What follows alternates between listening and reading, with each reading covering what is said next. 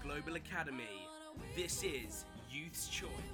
When you have more than 8 billion streams on Spotify, it's pretty safe to say that you have made it. But for Dua Lipa, it all started as a waitress in a cocktail bar in London. From there, she was signed in 2014 and didn't have a huge success with her first single, New Love.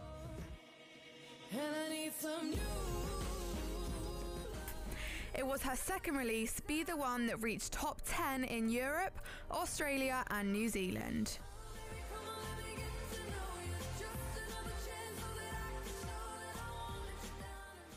The album New Rules followed, and then her first number one with Calvin Harris, One Kiss.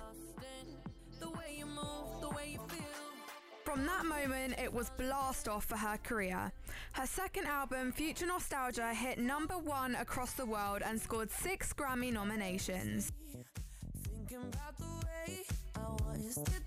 From that moment, it was blast off for her career.